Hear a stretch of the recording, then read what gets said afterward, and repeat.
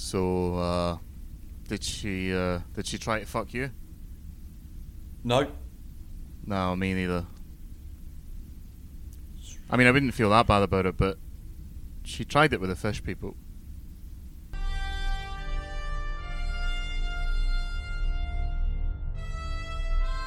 Podcasts. A Frontier.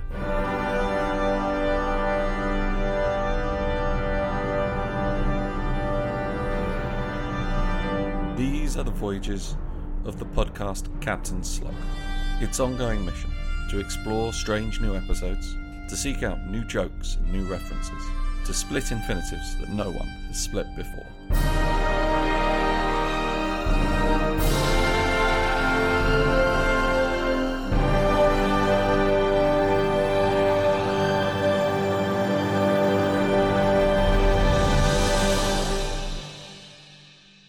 Captain Slog, Stardate 44. These are the continued adventures of me, Eddie Edwards, and my good friend and colleague, Mr. Mark Bench, as we trek our way through all of Star Trek. Anyway, Mark, how you been in this horrified period of enforced mourning? I've been mourning my own diet, largely, because I finally decided, after, as what should be, I mean, last week you met my wonderful... fantastic, wise fiancé, and in what I think has already been brought up several times in this podcast before, for months, she's been saying, you have a gluten intolerance, like, because you're not fat, you're just bloated, and you poop all the time, and it's horrible, and you're all this, right? And I'm like, yeah.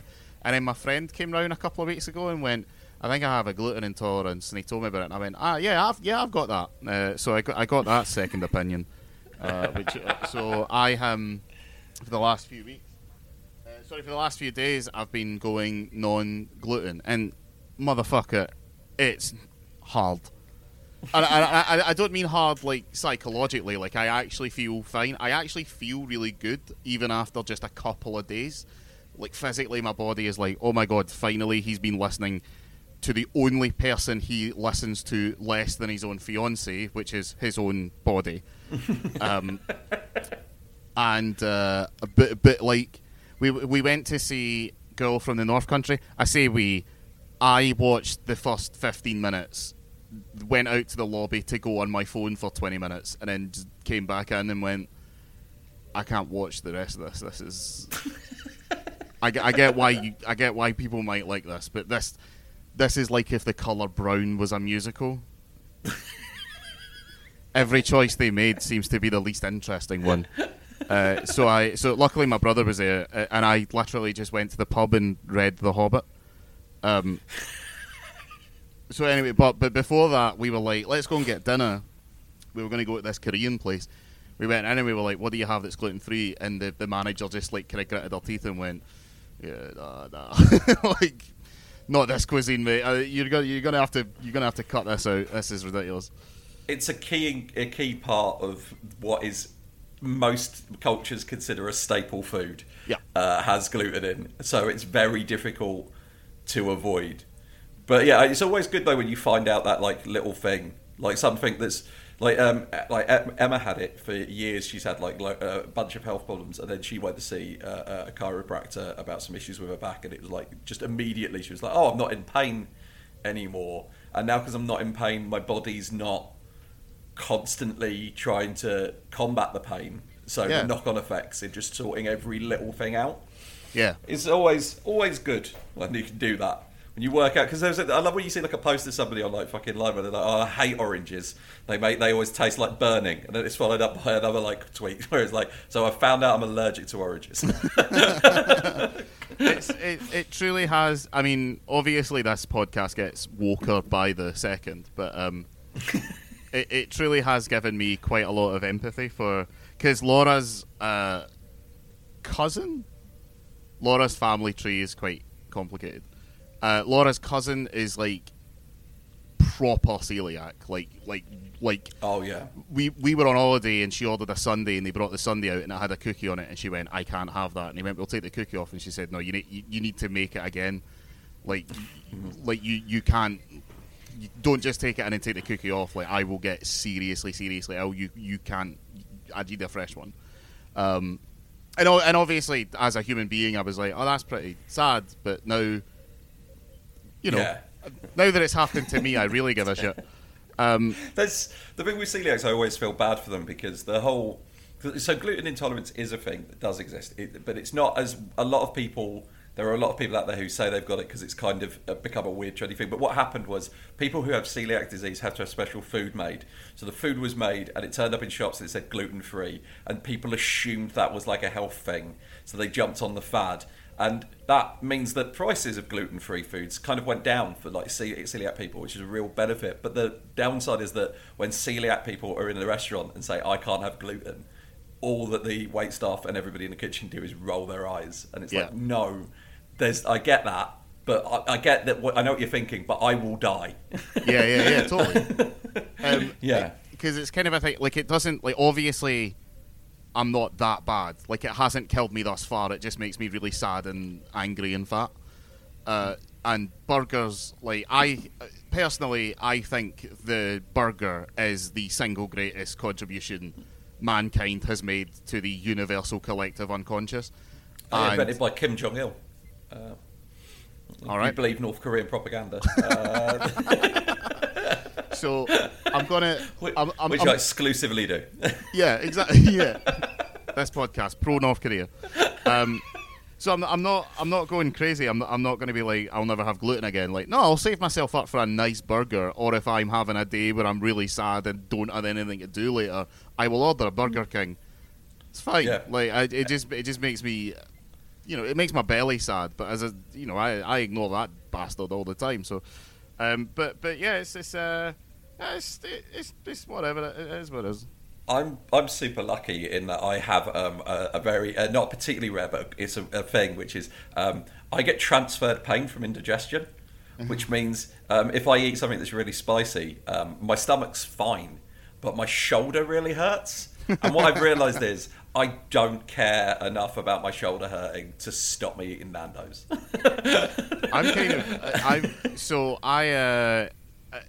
Like, my relationship with I probably shouldn't admit it here because whoever the current Home Secretary is might confiscate my passport.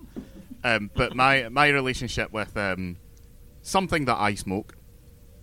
I'm not going to say what it is. The Hobbits enjoyed it in Lord of the Rings. My relationship with that is questionable. Like, I really need to stop and take a look at myself and how I work with it, etc. Right? But the main problem is that I get serious like Scooby-Doo level munchies. I get stoned the way that people who have never been stoned write stoned characters in films. Yeah. Like, I'm just like, what do we have in this kitchen? It's simply not enough. But because now I'm like, well, I don't want to do that because I know what I'll immediately do is order a McDonald's. I'm like, well, guess weed's out. Oh. And by weed, of course, Priti Patel, I mean the things that grow in my garden. What a nightmare they are. It weirdly got worse. Have you? Oh, by the way, just to say, I know neither of us watched it, but have you seen the clip of Australia News' coverage of the funeral, where somebody gets out of a car, walks in, and they're like, I don't know who this is. It's probably some minor royal. Really, at the tail end now of the dignitaries coming in, and it's Liz Truss.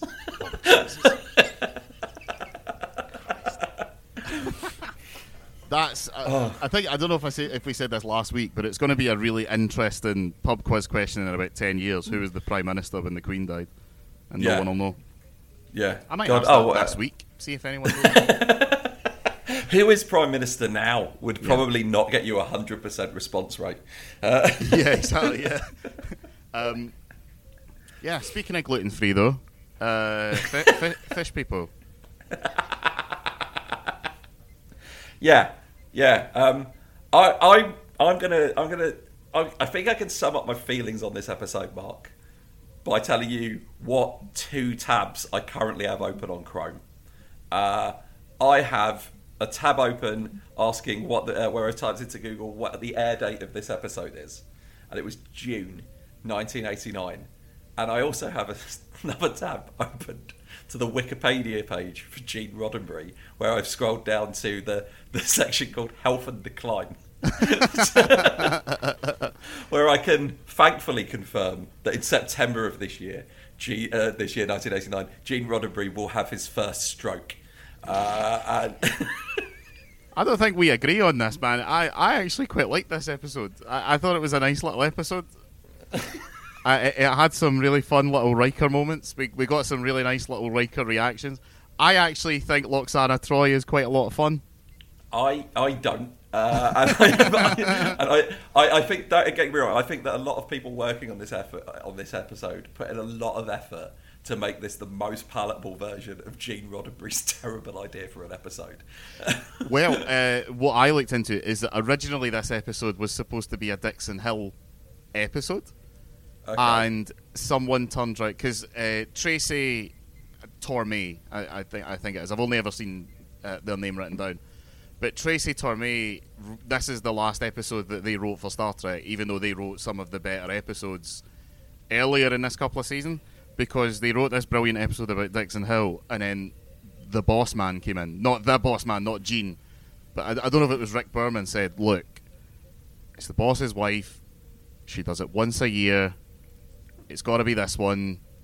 You've got to." We've got to episode 19. We haven't put her in yet. We've got it. We're not teaming her up with the Borg. You've got to slot her in somewhere because we can't put her with Q. Can't have her overshadowed. So, yeah. So apparently the Dixon Hill aspects of this episode are just because it. We'll get into the plot of the episode in a bit, but part of the plot of this episode is that Picard is trying to play a Dixon Hill adventure and just can't seem to make it work. Which I think is a bit meta. He keeps pausing the game because dangerous things happen in his film noir adventure. I'm just going to say this. Picard is what I believe the term is a save scummer. Somebody who would Picard couldn't play Dark Souls. No. Now I've not attempted to play Dark Souls, but I have played Bloodborne for like 20 minutes, and I didn't actually find it particularly challenging. But it was random mates, and it was the first bit, so maybe I'm completely wrong about Soulsborne's. So obviously a guy walks in, he whips out a gun on Picard. Picard says no, too violent. Next guy comes in, tries to strangle him, whips it, that's too violent. Next guy comes in, machine gun. I refuse to believe that whatever fictional noir writer wrote the Dixon Hill stories didn't have a single story that started with a sexy 1930s broad walking in and saying that she needs to find her lost husband. Red-headed femme fatale walks into the room. She looked like trouble. Like something like that, it's fairly standard. Of all the private eyes and all the city, she had to walk into mine, etc. Yeah. Of that guy who does walk in with the gun, not with the knife, but with the gun and with the machine gun. That character's name is Slade Bender, which I did make a note of because it's brilliant. Yeah. But I think we should also point out it is the somewhat legendary character actor Robert Costanzo, who, if you don't know him, you're probably if you're young, he's Joey's dad in Friends, and if you're slightly older, he's in Total Recall and Die Hard 2. Yes, he's the cop's brother. The other cop, he's a traffic cop. Yeah. Merry Christmas. Yeah, and he's also in Total Recall, he's the guy who's like Arnie's work colleague, who's like, oh, you don't want to go to Recall. Which is, depending on your read of Total Recall, either makes him a true friend who had the right idea or a shadowy government agent. Yeah, exactly. There's a really good YouTuber called Rowan J. Coleman. And if you're a Trek fan and you're listening to this, you've probably found him already, because he does really in-depth retrospectives of, like, feature-length retrospectives of the various Trek series. But he's kind of finished now because he obviously done from Trek up to Enterprise and then up to Star Trek Beyond, and then he said, I'm going to stop here because I can't really retrospect something that isn't done and the culture hasn't decided really what it is. So he's moved on to doing other things, and he does a really good retrospective series about the Verhoeven trilogy, RoboCop, Total Recall, and the Starship Troopers one came out the other night, and it's 25 minutes long, and I'm so excited. This is my life in my 30s. I'm really excited to hear a Scottish guy who just shares my own opinions talk about how I feel about Starship Troopers. I will bring up what I have to bring up every time that Starship Troopers is brought up, which is Browse Held High have a fucking series of reviews going into the in-depths of Starship Troopers, which is clocks in at around 4 hours, and it's the first video is an hour of just a retrospective of Verhoeven, and then of Heinlein, the guy whose book it is. The second one is just an hour that's a retrospective on Verhoeven, and then in the third video he starts to review Starship Troopers, which is I introduced Starship Troopers to Emma, and I was like saying it's a miracle this movie got made. He only really got away with it because the studio management changed 5 times and nobody knew what he was doing. Yeah. And I was watching it. There's a certain point in this movie where the producers were watching the first cut and they got furious and nearly like pulled it from the cinema and like pulled it from being released. And I was like, wait and see if you can guess what moment it was. And the moment Neil Patrick Harris walks in dressed essentially as an SS officer, she was like, "What was it then?" I was like, "Yeah." It's I mean, like Paul Verhoeven is a genius. But he must obviously be a genius at pitching, because there's no way you could walk into any office in Hollywood, especially in the mid-90s, and say, I want to make a movie that's basically a 90s action movie if it had come out in a universe where the Nazis won.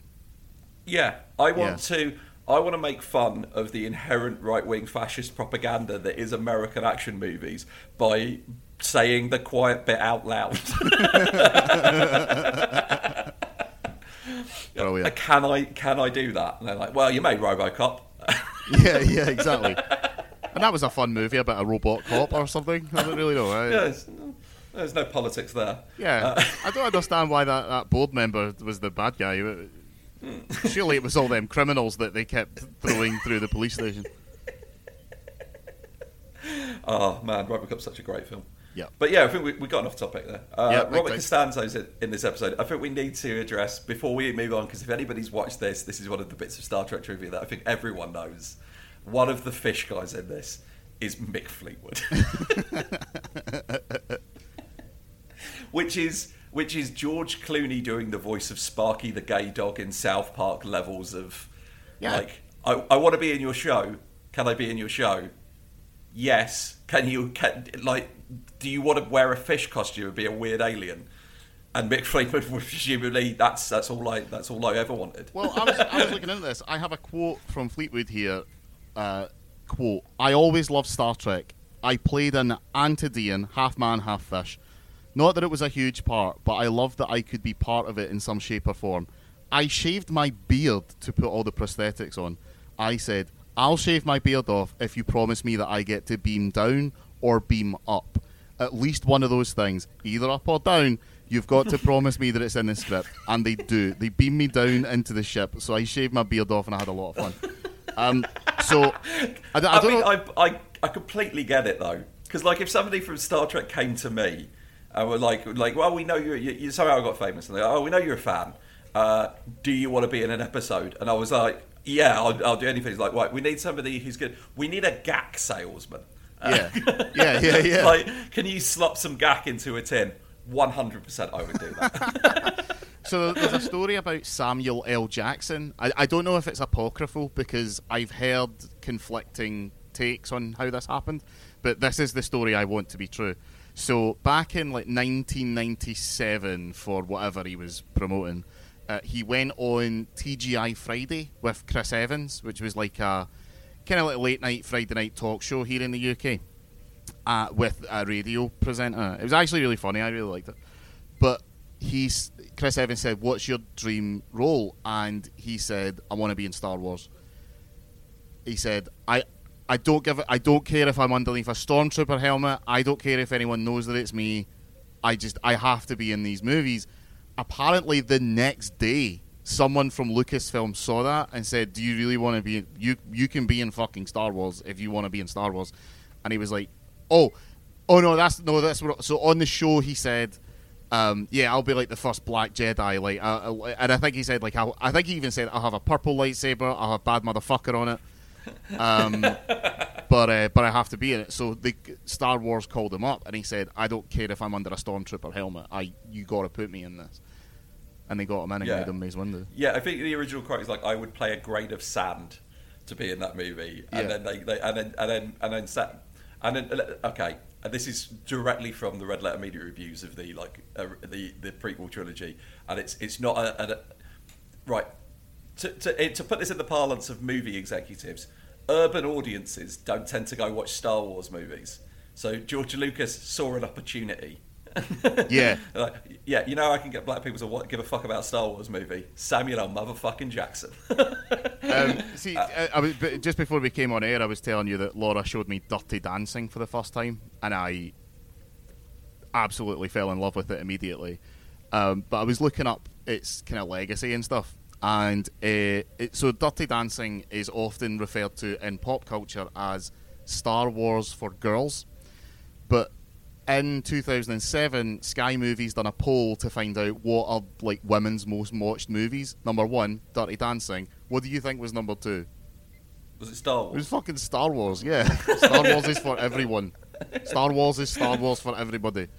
There's a picture floating around of somebody like cosplaying, like somebody in costume for Halloween as it's a girl, and she's dressed as a X-wing pilot, and somebody just put in the thing is like, this was like it's like an image perfect, and it's like she had to go to the cinema with a notebook and a torch so she could take notes of and like knowing that this only appears on screen for like fucking 10 minutes total in the film. Yep. So, and it's people like.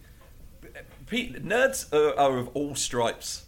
They could be somebody like Mick Fleetwood could be a fucking fish man. Kelsey Grammer shows up in like TNG later on because he was a huge fucking fan as well. Like I love that about Star Trek, that even with TNG, like it's still you can still kind of call it early Star Trek because it's really only the second Star Trek series. But already by that point, Star Trek was important enough that there's enough people out there that you get these weird cameos where people just like Stephen Hawking's in an episode. Yeah, it's like, of course he fucking is. Talking about the last that done that. So I've just pretty much finished. I'm about 90% there. I've basically just finished my Proton Pack build. Oh. And I'll show you it later. So all of the parts of the Proton Pack have names, and all of those names just came up by the fans in the 80s and 90s who watched the movie, tried to recreate it, and then we have to communicate to each other what these bits are called. So they just came up with like how it works and what all the bits are called. Apparently Dan Aykroyd isn't super on board with it because in Afterlife they refer to some of the parts like the cyclotron. And Dan Aykroyd wasn't huge on board because Dan Aykroyd knows exactly how a proton pack would work. There's a bit in the special features where he walks in and he sees a redone Ecto 1 and he's like, oh my god, this is gorgeous. And instead of looking at the body or the paint job or the spectacular restoration job that they've done, he immediately looks at the roof and goes, oh, there's the spectronomizer and there's the this and there's the that. Yeah, there's a special feature on the game, the Ghostbusters game, where he's looking at like the roof and he literally points to a part and goes, "That's the such and such device," which is actually super easy to invent. The real trouble was getting minimised to the point where it could peep on a car, which took Spengler and he's like, Dr. Spengler took about 2 years to work that out, and he's just like, it's like Dan Aykroyd exactly has worked out the science of how to capture ghosts, which I cannot emphasise enough. Aren't real. He's gone on record several times. Whenever people ask him about the technology of Ghostbusters, he's like, "Yeah, that would work." Yeah, would it? Assuming it's based on a hell of an assumption, and that assumption is it would work if ghosts work the way I think they do. Yeah, it's a bit like, but at the same time, he's a bit like when I say on the spectrum, I don't mean that. He's on the same spectrum as Harrison Ford. Where it's like, look, Harrison Ford was Rick Deckard, Han Solo, and Indiana Jones. If that guy comes on your talk show and just wants to talk about carpentry joints, do it, right? Yeah. Dan Aykroyd, if ever he came in and he went, do you want me to speak at great length about how a proton pack actually works? I'd be like, please, just can I record this so I can listen to it every night before I sleep? Right, okay. I mean, like, yeah, you could of course start doing that, but please understand that there will be a point during your talk where I will come. So the first thing that happens in this episode is that the Mick Fleetwood and Stevie Nicks beam up from a planet, and they don't have any lines of dialogue. They beam up. They're in like a catatonic state because that's how they do space travel. So they don't even just dress as a fish. You don't even actually need to have a dude in that suit. No. So Pulaski's there, and they have to. Captain Picard says, "Oh, can you sort out a bit of the med bay to keep these guys alive and going?" And she's like, "Yeah, it'll take a few hours." To which I'm like, "You knew they were coming. They didn't ring the bell. Why are you not doing it?" O'Brien watch. He turns round to O'Brien and says, quote, you can store them for a few hours, right? And O'Brien says, "Sure, I'll keep them here out of the way." What, in a cupboard?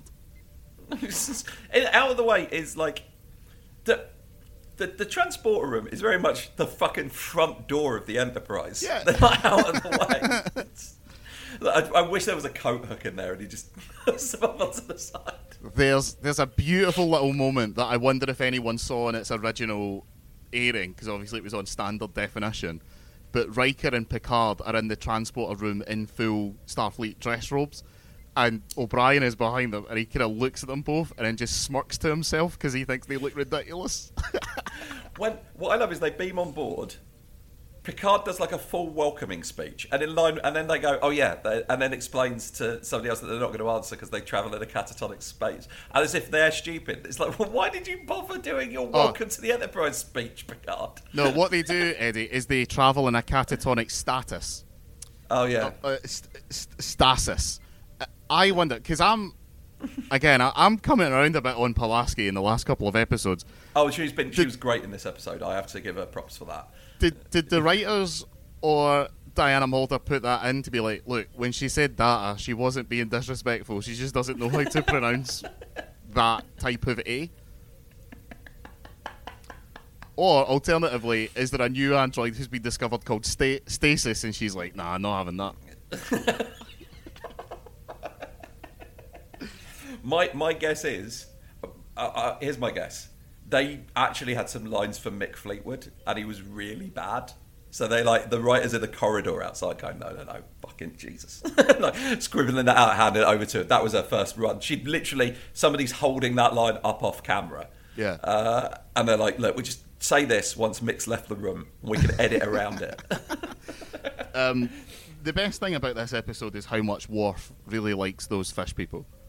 Oh yeah, he describes them as a handsome race, which is nice. And later on, Wesley tells him that he's handsome for a Klingon. Yeah, which is I've got a little notebook that I make notes in as I'm watching this of stuff that I want to jump out, and that is I believe the 7th occasion in my notes for this episode where I've written down the letters H and R next to each other. This episode is a fucking HR nightmare. Yeah. So we haven't said what the actual plot of this episode is. Laxada Troi is having the Betazoid menopause, and they're going to a conference. They're taking the fish people, and she's now the ambassador from Betazoid, so she's coming along as well. But the main reason she's there is because when Betazoids go through the menopause, it quadruples their sex drive, and she wants to bang Picard. Oh. That's quadruple. The plot. That's or more. Or more. Yeah. Or more? Yeah. And when I say that's the plot, that's not the B plot, that's not a subplot, that is the only plot of this episode. Yep. Everything else that happens that could be considered a subplot happens as a result of this. Because Picard tries to hide from her in the holodeck. That's where we get all the Dixon Hill stuff that doesn't, which I get a G. Oh.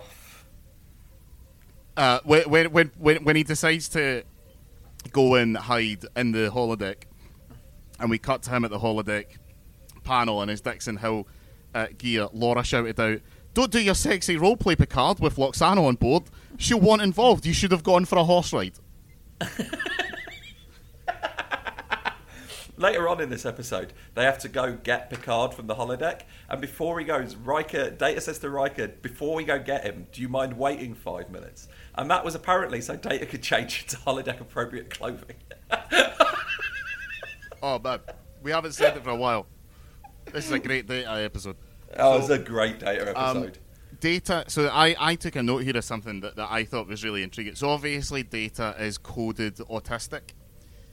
Yes. And they use that really well in this episode because, maybe not in the most positive way, but when Picard is on a quote-unquote date with Loxana Troy, he's like, oh, I can't have this tension. So he gets Data to come down to just explain to her how, like, part of the engine works or something. And one of the things that,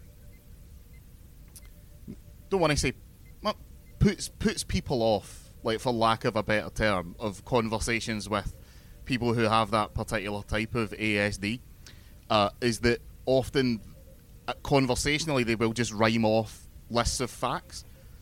It's called, I believe the term is info dumping, is what I've heard it referred to. Yeah, but it's like, and I do it as well. So. Oh, it's legitimately a large part of why I want to get tested, because I'm just like, I do that. Are you trying to tell me that isn't what a conversation is? Like, a conversation is me listing off some facts about the things that we're talking about and my opinions of them, and then I expect you to reply Apparently, in kind? Normal people don't wait for their girlfriend to come home from work so they can go, oh, I'm glad you're here. I've learned so much about bees today. I don't know if I've told you it, man. Have you ever seen Man Park, the SNL sketch? Yes. Yeah. I have. Did you know Vin Diesel has a twin brother? Am I balding? Dude?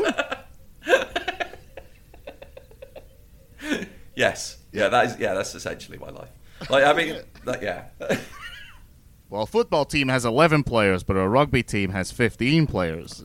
Having to explain to Emma why it's so exciting that there's rumours that Denzel Washington and Giancarlo Esposito are going to be playing Professor Xavier and Magneto because the characters were originally based on Malcolm X and Martin Luther King. And if anybody gets upset about this, I will bitch slap the fuck out of them, verbally and physically, because it shows a complete lack of understanding of the actual basis of the characters. Anyway.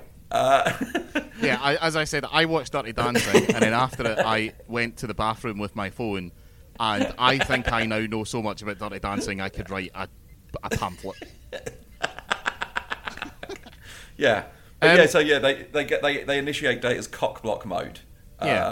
And he comes in and boards, and then Picard says, "Oh, thank God for you, Data. You've saved me from being ravaged by Loxana Troy." And then later on, he does the exact same thing, talking to holodeck characters about World War II, a subject they can't possibly comprehend. At least Data's talking to real people. Sean, look, do you not know how this works? But no one's going to. Why not put on sheets? If you just want to, just hang out in Dixon Hill's office reading the newspaper with fucking the game turned off. You know the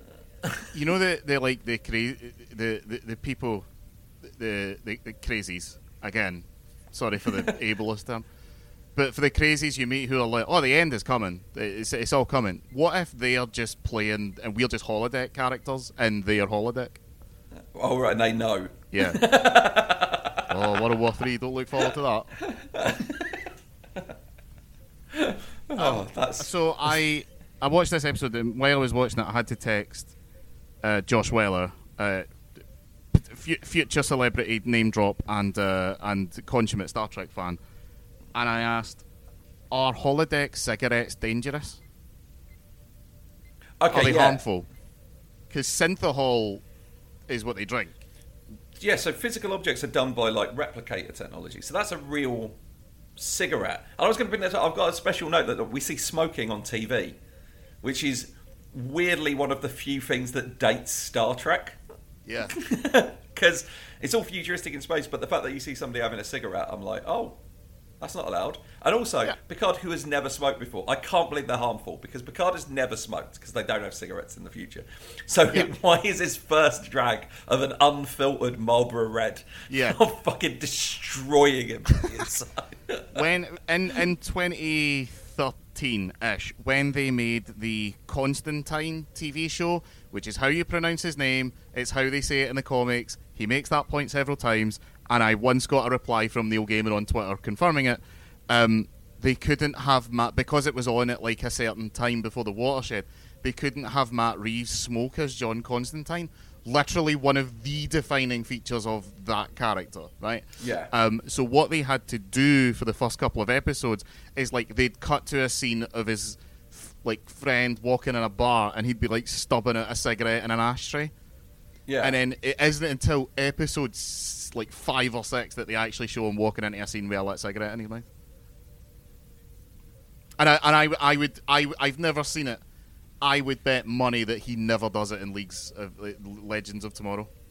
I don't. I think there's a joke about him attempting to light a cigarette on the ship, and the ship's like safety systems being like, because I think he then kicks off because like one of their characters is a flame guy, and he's like, well, why not him? And he's like, well, that's not like we the ship's programmed for that, but. I absolutely love Constantine as a character because he's an angry, scouse, bisexual punk chain smoker who, by all actual like measures of power within the DC universe, is one of the few people who can canonically kick the fuck out of Superman. Yeah. Because Superman's weak against magic, so John Constantine can just like put him in a bubble. Yeah. Yeah. And he was played by Jenna Coleman. Yeah, fantastic. Yeah, he was. Great. Do it. It's brilliant. Give me that more. Fantastic. Yeah. Did you notice that when at one point we cut back to the bridge and Smiley Joe is up? I in thought Luxana was going to go for Smiley Joe. I thought 100%. Luxana was going to come in. Worf clocked that was very much what he would consider a stunt situation, so he swapped out. I just think Worf was busy looking at the fish. Oh, so here's a question for you, right? Bearing in mind that we know the holodeck to be murderous, yeah, is Picard choosing to risk his own life rather than have a conversation with Luxana Troy? Because okay, this is the thing I want to bring up. The thing I say about HR. Luxana Troy is an ambassador, which is an official position within the Federation, and she says she's going to host a dinner to welcome everybody to like her being on board the ship, and then only invites Picard. Yeah. Right, imagine somebody in your workplace did that to you, right? That's the quickest HR complaint ever. Just Luxana, I don't care what you're going through hormonally. Yeah. Get a vibrator. You can't do this. Mr. Hom drinks a lot in this episode, and I think it's because of putting up with Luxana's bullshit. Yeah. I agree. He's still chiming away. Picard dates a virtual employee at a later point. Fucking Riker gets sexually harassed on the bridge of all places. When Luxana turns up on the bridge, Deanna Troy says to her, "You can't just stroll onto the bridge." And I've written down, "You shouldn't be able to." Yeah, you shouldn't even be able to take a turbo lift there. Yeah, it should be. They should require some sort of security clearance. Yeah. Is this, by the way, the first time that Riker and Troy admit to seeing each other? We obviously know that they've been will they won't they for a while. It's super obvious, but is this the first time they've said it out loud? I think that in the first episode it's established that they have had a previous relationship, but only telepathically with each other. I don't know if it's ever been spoken out loud, but it's one of those things, I guess, that like we haven't seen it on screen, but I guess Riker's probably had a conversation when he's arrived on the vessel, when they've all first, like shortly after that, in that first episode where he's gone, just to make you aware, Captain, of a potential conflict of interest. Yeah. That's right. I would imagine that's a conversation that's happened. Yeah. But yeah, I think it's the first time it's been addressed to the audience. Yeah, and if you want, Captain, you can actually watch it on the archives. If you want to get your personal relaxation light and then put it on a TV while you're pretending to be Dixon Hill. Yeah. Just to go back to the fish people, I think they were legitimately great aliens. Oh, yeah, fantastic. Like, they're not just forehead people, they look different, they act different, they are truly alien. And the reveal at the end, spoilers, if you've gotten this far into the episode and then went, I don't want to know the end because I'm going to watch it, Lwaxana Troy reveals that they're assassins who were sent to blow up the conference, and she's like, "How did you not notice this?" They were going to be offered a position in the Federation, and instead they were there to blow it up. Which just don't join. Yeah, exactly. I love the bit where she's like, "Well, their clothes are laced with explosives. That did you not notice?" And O'Brien's like, "What the?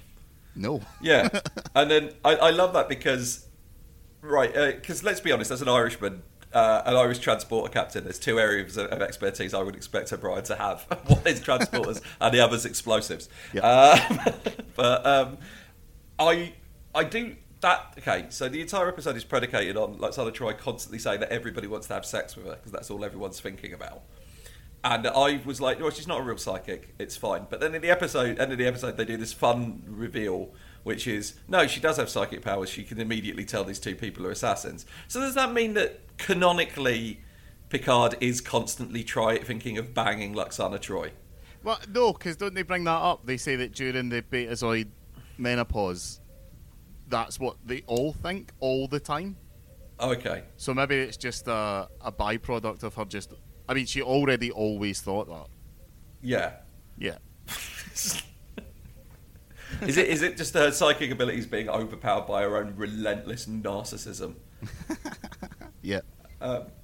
Also, I've not watched Picard season 2, but would Deanna Troi in that be about the age that Lwaxana Troy is in this? Well, Laura... We watched Picard season 1, and Laura brought up that older Troy, they kind of Lwaxana her up a bit. Like, she wears kind of boho-ish clothes. So it's kind of Lwaxana-esque, but with her own flair. Yeah. So yeah, she is about that age, yeah. Well, then Riker shouldn't be able to walk. I think the death of a child is probably... It's a mood killer, to say the least. I don't know what happens in Picard, so... Oh, right. They had two kids and one of them died. I can't really remember how it happened. I wasn't really paying attention. Oh, right, okay, yeah. Picard isn't very good. No, Picard season 1 isn't very good, and Picard 2 is apparently a fucking crime. Second name drop. Josh texted me after the first episode of Picard season 2 and was like, "Oh my god, it's great! They've got the Borg back." And then about 6 episodes later, he texted me an apology. Essentially, he didn't go as far as to say that, but yeah, he went up. Yeah. I've heard many things. The big reveal, apparently, is that 10 Forward, it's called 10 Forward because Guinan named it after a bar she used to own on Earth that was number 10 on Forward Street. But it's not called that. It's called that because it's the forward section of Deck 10. Yep. Which makes me think that the people who made Picard Season 2 didn't bother to, watch Star Trek The Next Generation before they fucking made it. Awful. Well, I don't really have a lot to say about this one. I quite liked it, but there wasn't really a lot to pick apart. The fish people, the Antideans, brought a slow cooker. That was interesting. Yeah, slow cooker with some dead bits of fish with a little thing underneath that wiggles them around so it looks like they're moving, but they themselves never move. I'm certain it looked great in standard definition, but in high definition, it's obvious. That needs a little sprinkling of CGI over the top, I think, at some point in the future. But I do have a genuine question about this episode, which is something I was thinking, is I don't get what Lwaxana Troy is for as a character. Well, let me rephrase. I understand that what she is actually for is allowing Majel Roddenberry to appear in the show. Yeah. But, like... She's an overbearing, narcissistic mother, which is an interesting trope to have, I guess, for maybe one episode. But the problem that you have with that is it's only relatable content for people who have grown up with narcissistic parents. Yeah. And people who have grown up with narcissistic parents and recognise that fact really, really, really don't like to be reminded about it. I'm just speaking for me, Yeah. but it's like, oh yeah, no, it's like it's played for laughs, like from an outsider's perspective. But I just look at it, and every time she turns up, I'm just like, I feel so sorry for Troy, because from inside, this is hell. Yeah. She's this narcissistic mother who can get in your head, so she knows that you're thinking that she's a rampaging narcissist. Yeah. And uses that against you in arguments. I genuinely cannot think of a worse thing. I'd rather fight the Borg. And like Deanna Troy's reaction to detecting her mother is on this like shuttle that's turned up is the same like get out of your chair, we're in terrible danger, that she does like when the fucking Borg turn up. Yeah. Yeah. I have a question about a tiny little detail that I saw in this episode, which is that when Picard and Troy and Riker are having the meeting in the ready room about, Loxana wanting to get the one-way ticket to Pound Town, etc. But Riker calls Picard Captain. Now, Riker is allowed to call him Jean-Luc. He, Pulaski, I imagine Geordie is as well, because Scotty was allowed to call Kirk Jim. He just chose not to.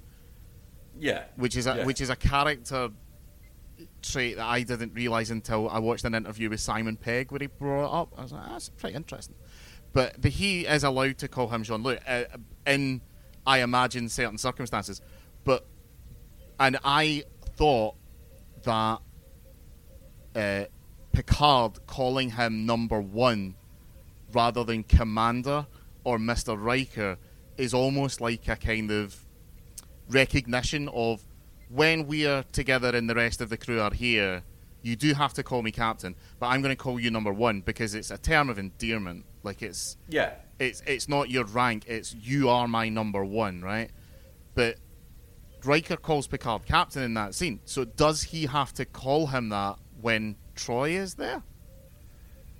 I don't know if he has to. I think that Picard would be fine with him calling him Jean-Luc in those circumstances. But I think Riker does. It's a similar thing to so my thing with Scotty is I always imagined it that I don't think Scotty is calling Kirk Captain instead of calling him Jim out of he certainly does respect Kirk, but I don't think he's doing that out of respect for Kirk. I think he does that out of respect for the Enterprise.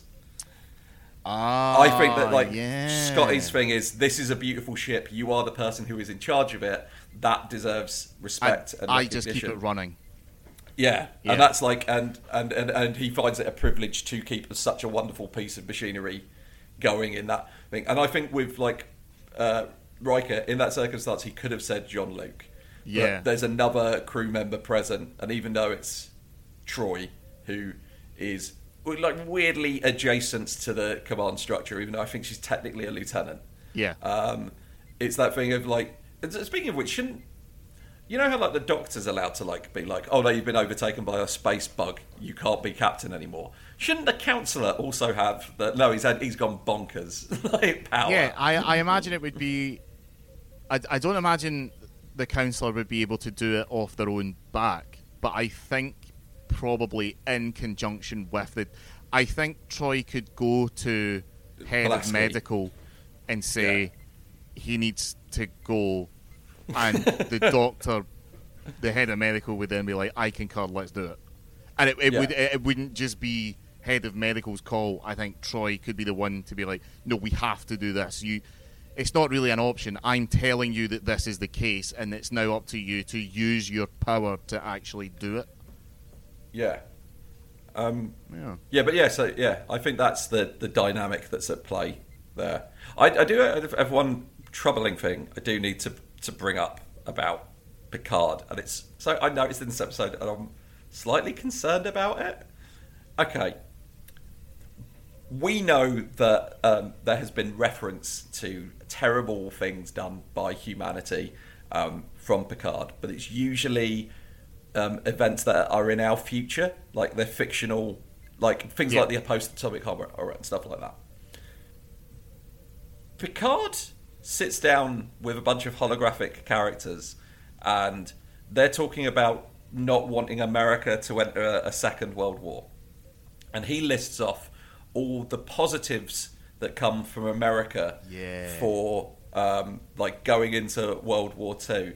And at no point does he feel that one of the positives he might need to bring up is, you know, ending the Holocaust. In fact, Picard, as far as I'm aware, has never referenced the Holocaust. Which is bizarre because he's so proudly French. Yeah.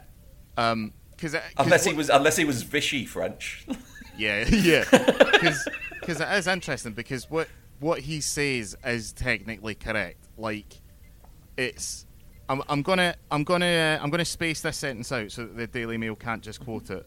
But World War II happening, as obviously the atrocities, you know, were horrible. I don't think it's controversial to say that World War II was a bad time for a lot of people. But we're going to come out right now and firmly state that we think the events that happened in World War II were bad. Yeah, exactly. But Picard, in what he says, is technically correct. We did become a much more technologically advanced species because of the things that were happening around the atrocities. Yeah, it's once you know you're facing an enemy that has no moral qualms and views science as key to their success in winning a war, it very much accelerates everybody else's fucking need to take scientific development seriously.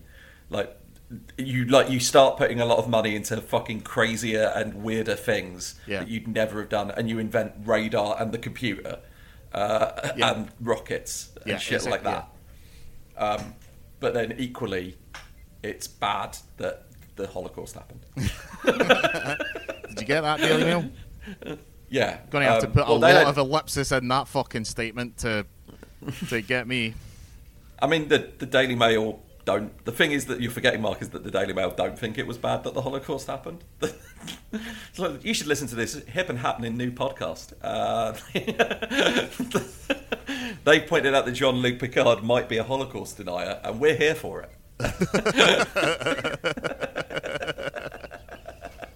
Oh, Jesus.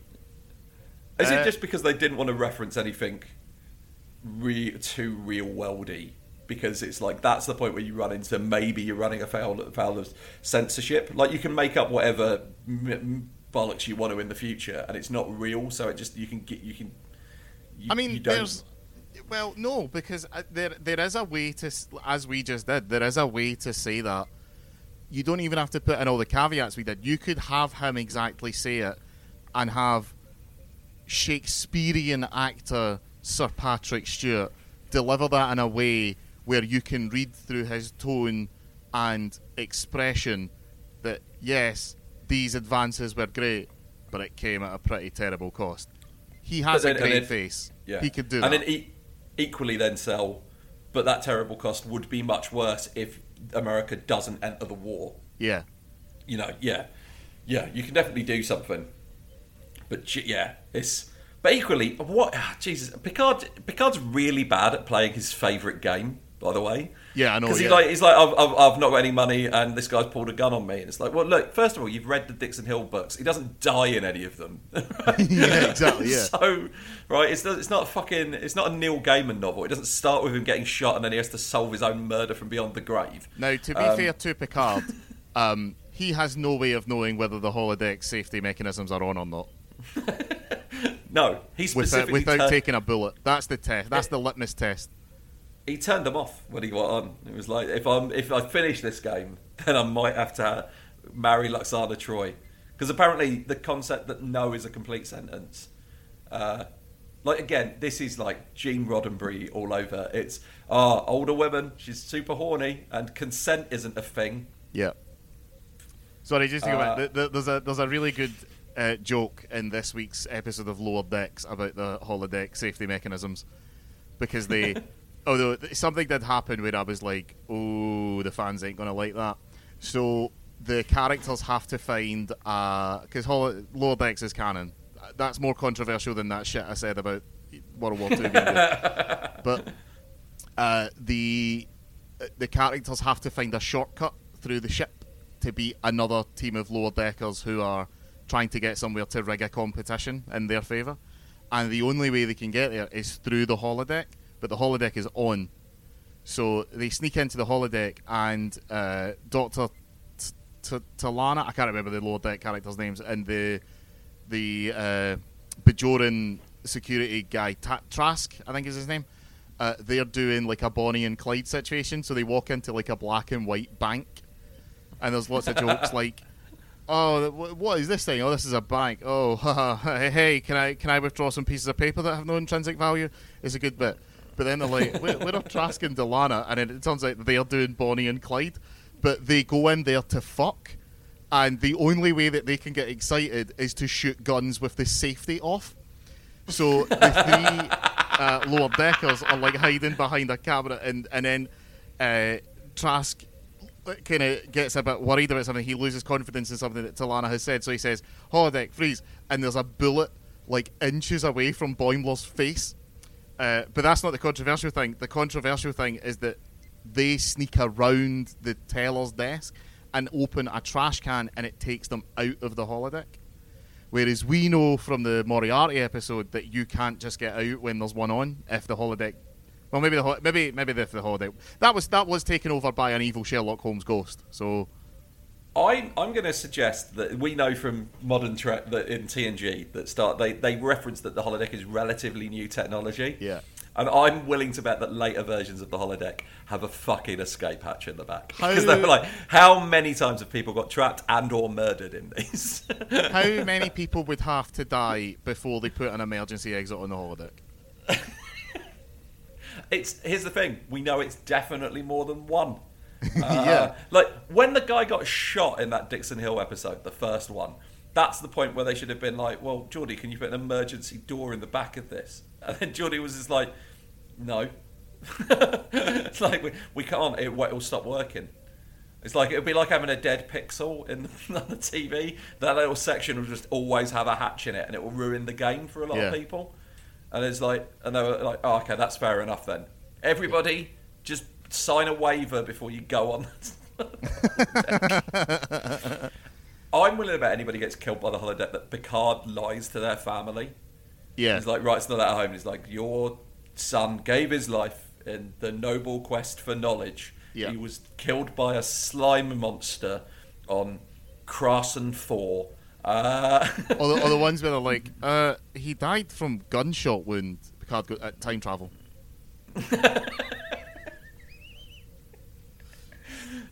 We landed on the planet Gun, where everyone and everything is a gun. Do you think that because Data went away to dress up, he's like, oh my god, give me 5 minutes to go and change. Do you think between the bridge or the wardrobe department on the Enterprise and the holodeck, Data was saying to Riker, I mean, come on, mate, play the game. Here's something. Can you rig a transporter to change your outfit for you? Like, can I just have new clothes beamed onto me? I mean, no. That would be the point. Now, I am all for making technology better, right? But the way that we know the holodeck works, the transporter room works, the last thing we want to do is combine it with a replicator. Yeah, no, that's a fair point. Yeah. In case you come out with a cardboard box for a head. I think that's everything we're going to get on this one. Yeah. But yeah, I read genuinely. It's not. It's an all right-ish episode, but its main driving plot line is Gene Roddenberry nonsense that needs to stop. Yeah, exactly. Yeah. And I can't believe as a Star Trek fan, I'm going to say this. I'm so glad he gets 6. He brought it on himself. I look up why he got ill, and it's basically that he was on cocaine from Star Trek: The Motion Picture onwards. And he stayed up to finish scripts. He was staying up late on amphetamines, which, like, how can you write? I don't get. I've taken MDMA and I've tried to write something down, and I end up throwing the pen across the room in a rage. I mean, we've said it before, and we will say it again. Gene, thanks for everything, but you are the worst guy at Star Trek. Thank you for everything, and please stop. I think that's it. Yeah. All right. Bye. The Captain Slog is performed by Mark O'Neill and Eddie Edwards. You can follow both of them on Twitter and Instagram. Mark's at Real Mark O'Neill and Eddie is at Ed Edwards Comedy. If you like the podcast, you can follow us on Instagram, Twitter, and now on YouTube at Captain Slog. And we have a Facebook page as well. Or if you really like what we do here, you can support us on Patreon at patreon.com/Captain Slog.